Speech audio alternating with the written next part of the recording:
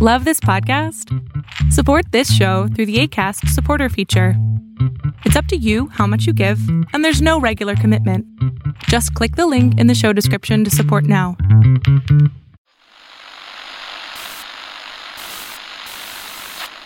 Nine, 12, 10, 28, 2, 23. This is Deep State Radio, coming to you direct from our super secret studio in the third sub-basement of the Ministry of Snark in Washington, D.C., and from other undisclosed locations across America and around the world. Hello, and welcome to a special episode of the podcast. We are joined today by a visitor from before, Representative Ted Deutch, representative of Florida's 22nd Congressional District, who is the chairman of the House Foreign Affairs Subcommittee on the Middle East, North Africa, and Global Counterterrorism, and a leading spokesperson on a variety of other issues. And we're really glad that you can take a few minutes to join us. Welcome, Congressman. Great to be with you. Thanks, David. Let me ask you a couple questions that come out of the news and then dive into a couple questions that are looking forward on more foreign policy related issues. Obviously, on everybody's mind as we're just coming out of the weekend with the impeachment vote in the Senate, and I'd be interested in your reaction to that. Sure. And I'll give you my reaction, which actually leads into the bigger issue, because whether it's here or around the world, the issue that we're dealing with is democracy and a slide into the risk of the slide into authoritarianism. And you saw an expected result, which is, unfortunately, the president wasn't convicted. 57% of the United States Senate did think that the president incited insurrection in an election. That's a landslide.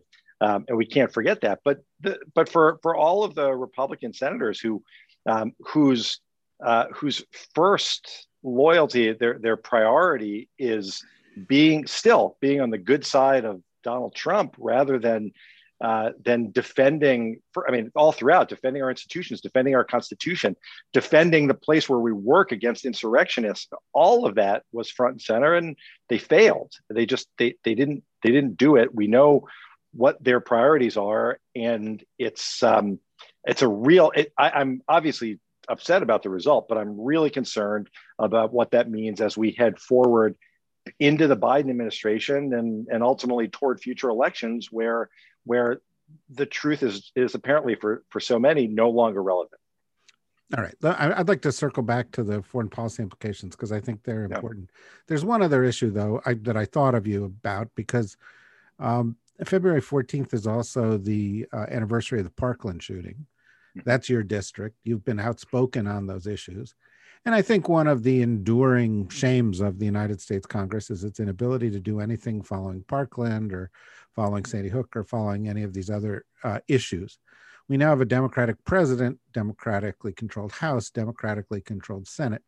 Do you think we can expect any change on gun policy? I don't think there's any choice but to demand it. As you point out, David, I like the folks who tune into your show.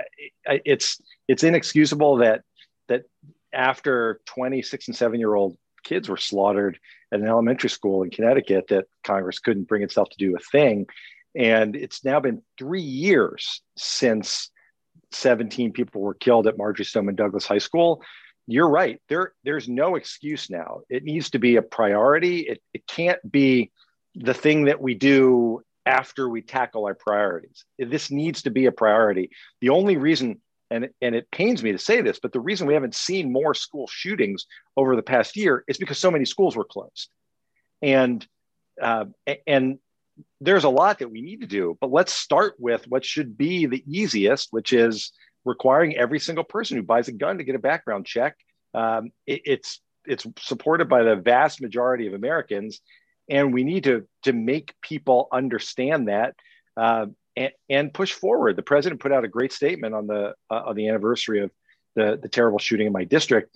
But now, as I said, it has to be a priority. We need to make this front and center because it can save lives, and it can contribute to a greater sense of confidence in our system if for once we can take on a big entrenched lobby in the gun manufacturers and beat them, not because of them, but because we all stand on the side of keeping our communities safe.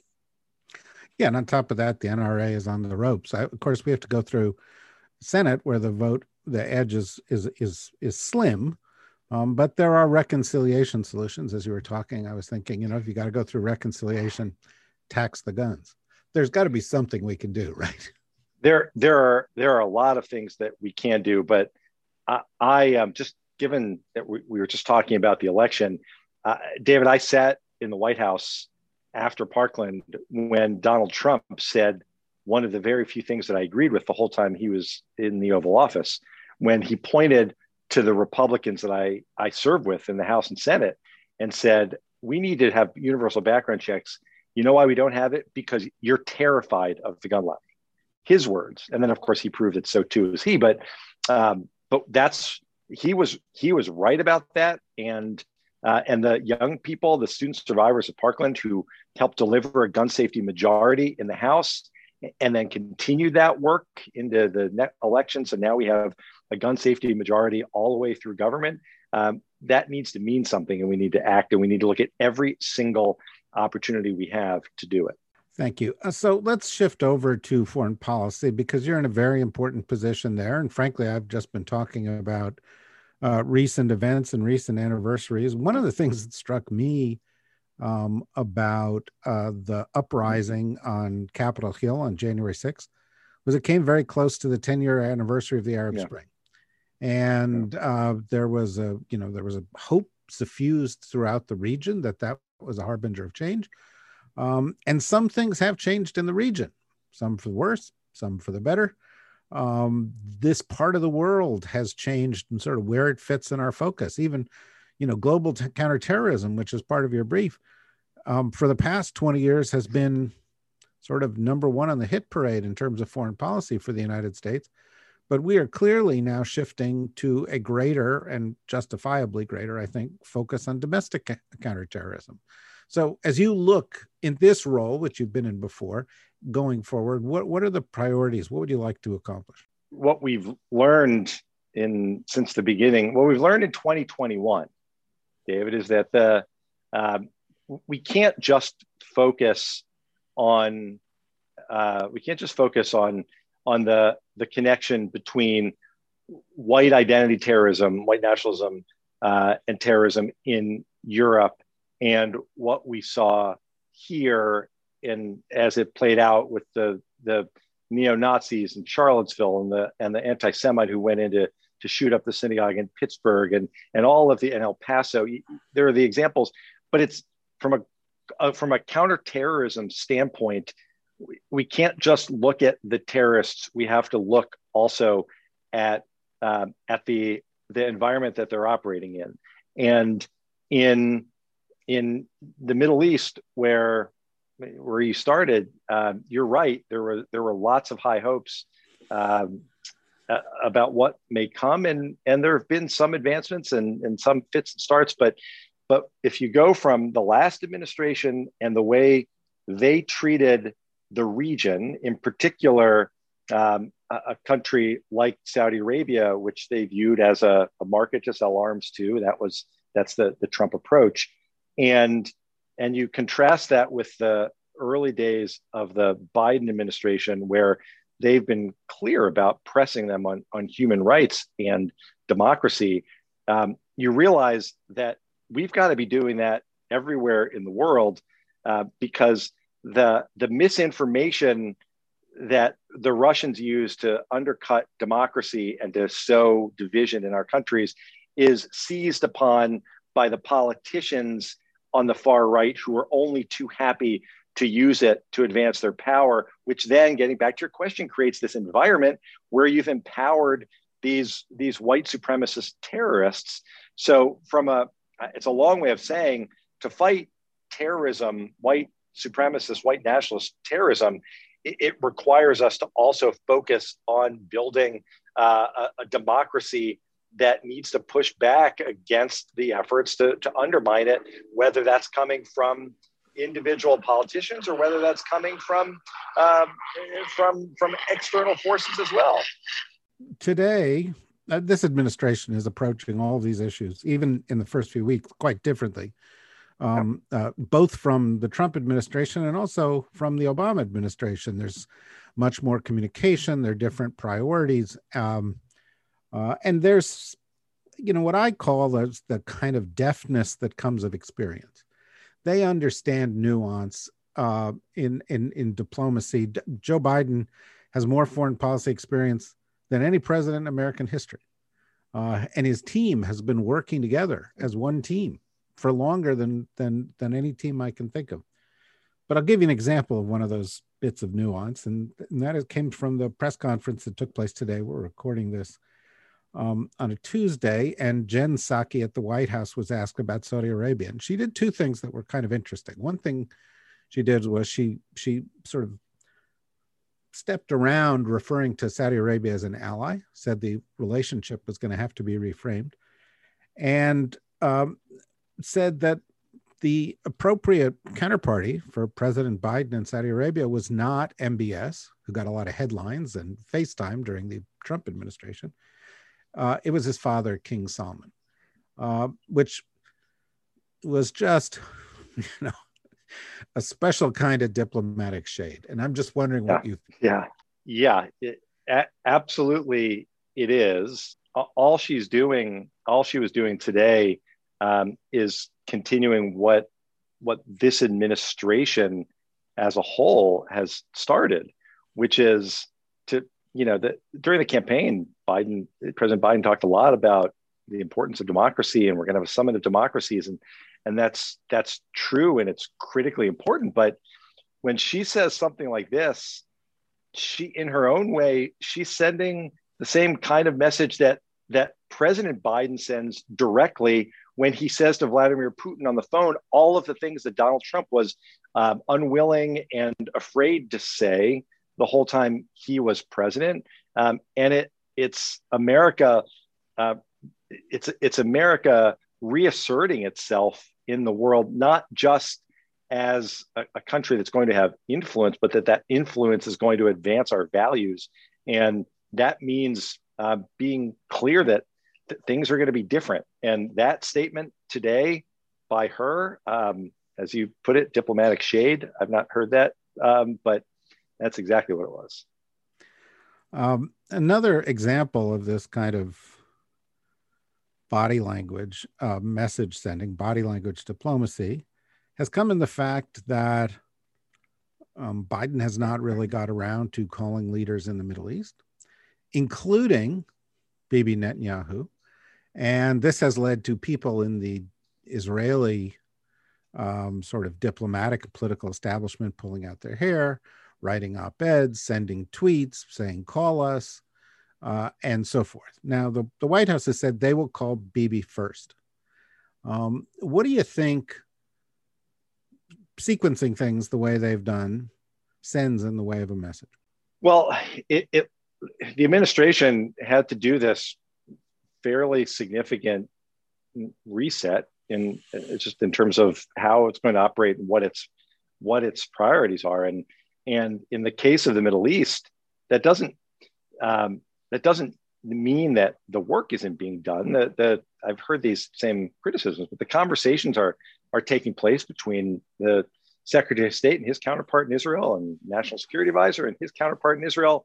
But as he works his way through, as the president works his way around the world, I think he's making clear that that there are important places for us to focus all around the world. That it's not just a question of the relationships that we have, and obviously he has a long relationship with Prime Minister Netanyahu.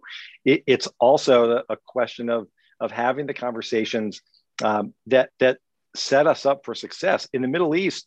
The calls that the president has been having already, if we're for someone like me who spends a lot of time thinking about and worrying about what happens in that region, It may be, a lot of people draw the conclusion that because he hasn't gotten to the Middle East calls yet, that somehow that's less important. I would suggest that what the president realizes is that our alliances matter, and promoting our values and human rights matter. And when we have when he has those conversations with leaders around the world, it's ultimately going to strengthen his position in the conversations that take place. Really, when we get to the Middle East, especially focused on Iran and the threat of a nuclear Iran, where he's going to need to bring countries in, the same countries that President Trump pushed out every day, undermining relationships.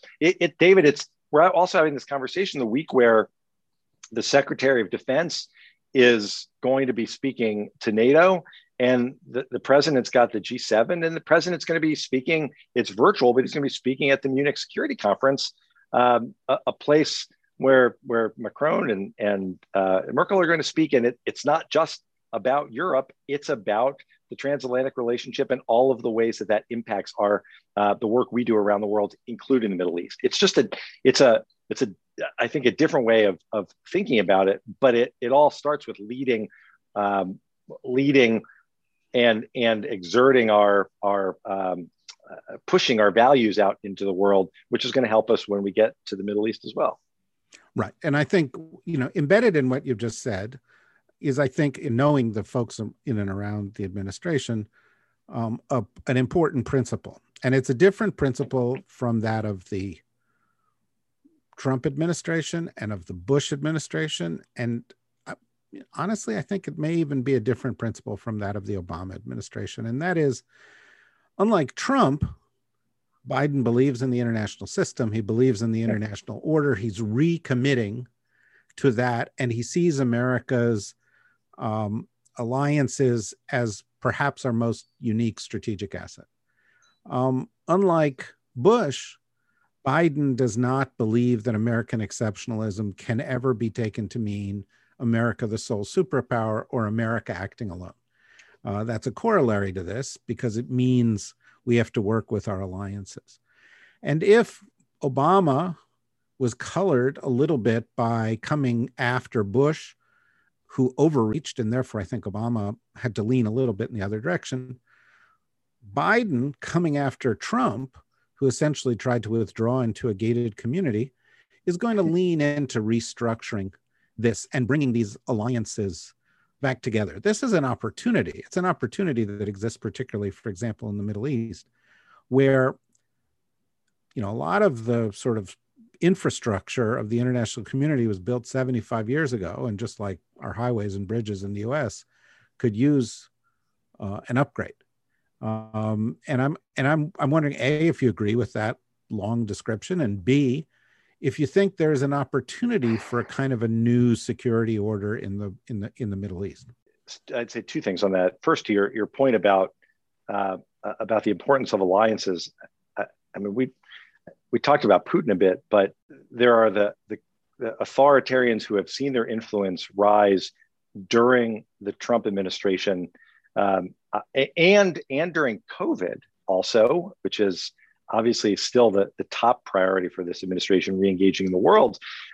When Orban used the pandemic as an opportunity to essentially announce that he could rule by decree, this is what we're combating. He was doing what I think too many other leaders around the world look to as something that they would aspire to. So it's important to get back out on the world stage. Again, not to say just look at us, as you point out, but to actually say work with us as democracies to preserve a democratic ideal. In the Middle East, things have changed. And again, after the Trump administration, where everything seemed to be part of the Trump arms bazaar, which he talked about in his very first trip when he went to Riyadh. That was the whole conversation. And you look at this administration coming forth right at the start and saying, look, the humanitarian crises in the world matter, and Yemen's the worst one, and we're not going to support that any longer. And the Houthis are doing awful things, and we don't countenance them, and we certainly don't support them, and it's important to stand up to the atrocities. But we also know that what Secretary Pompeo did before he left was to make it exceedingly more difficult for aid groups to help the people meet the humanitarian needs. So that's leading, again, I think, with our values and showing what humanitarian crises need to be addressed. We've seen it in the way they've approached human rights. And after the Abraham Accords, I think there's now a conversation about what it looks like in the region when we're having these conversations, not just, yes, about security, but also about human rights, and the fact that they're related, and that we have expectations on our partners with respect to human rights that I think will help us build upon the Abraham Accords in a very different way than President Trump put them together. You mentioned Iran earlier. That's clearly an important issue. President Trump tried to undo what President Obama did. Even many of those within the Obama administration, including some who are back in this administration, felt there were aspects to the Iran deal that could have been better. It looks like they're trying to get in the direction of a JCPOA plus kind of formulation. How do you expect that to play out? Again, the difference between now with the president who's committed to actually engaging with our allies on this and recognize the importance of working in the international community. You can't, there's just no disputing the fact that after Trump pulled us out of the JCPOA, that Iran is moving faster. They're moving faster on construction. The announcement that they may stop inspections, the ongoing use of the centrifuges, advanced centrifuges. These are all things that have to be addressed. We're in a much better position to do it through international cooperation. The Europeans are as concerned about, for example, the Iranian missile program as those in the region are. So I don't know. I think we have to give the administration a chance to lay out what it looks like, how we get from where we are now, where Iran is continuing to move forward on the nuclear path, to an agreement that brings them back into compliance and that allows the international community to work together to address some of the things that Secretary Blinken and others talked about as needing to be strengthened and lengthened in the JCPOA. But I don't, David, we can't, at this point in the administration, I don't think we say we're now at the point where we've got a new administration, we get back in, everything's fine. They're actually being really thoughtful in the way they approach the world and trying to do this. And that kind of diplomacy will then give them opportunities that I frankly think we're not really even thinking of now that can address this threat in a productive way. No question about that. Look, I realize you have a busy schedule. You've got a very limited amount of time. So I'm just going to pose one last question here just to pick up Sure. on the final sort of leg of the stool within your subcommittee. And that has to do with global counterterrorism. I think, first of all, how we handle any kind of a drawdown in Afghanistan reflects on that, because after all, most people don't remember it. It was a generation ago that we did it, but we went into Afghanistan in order to ensure that it did not become a haven again for terrorists.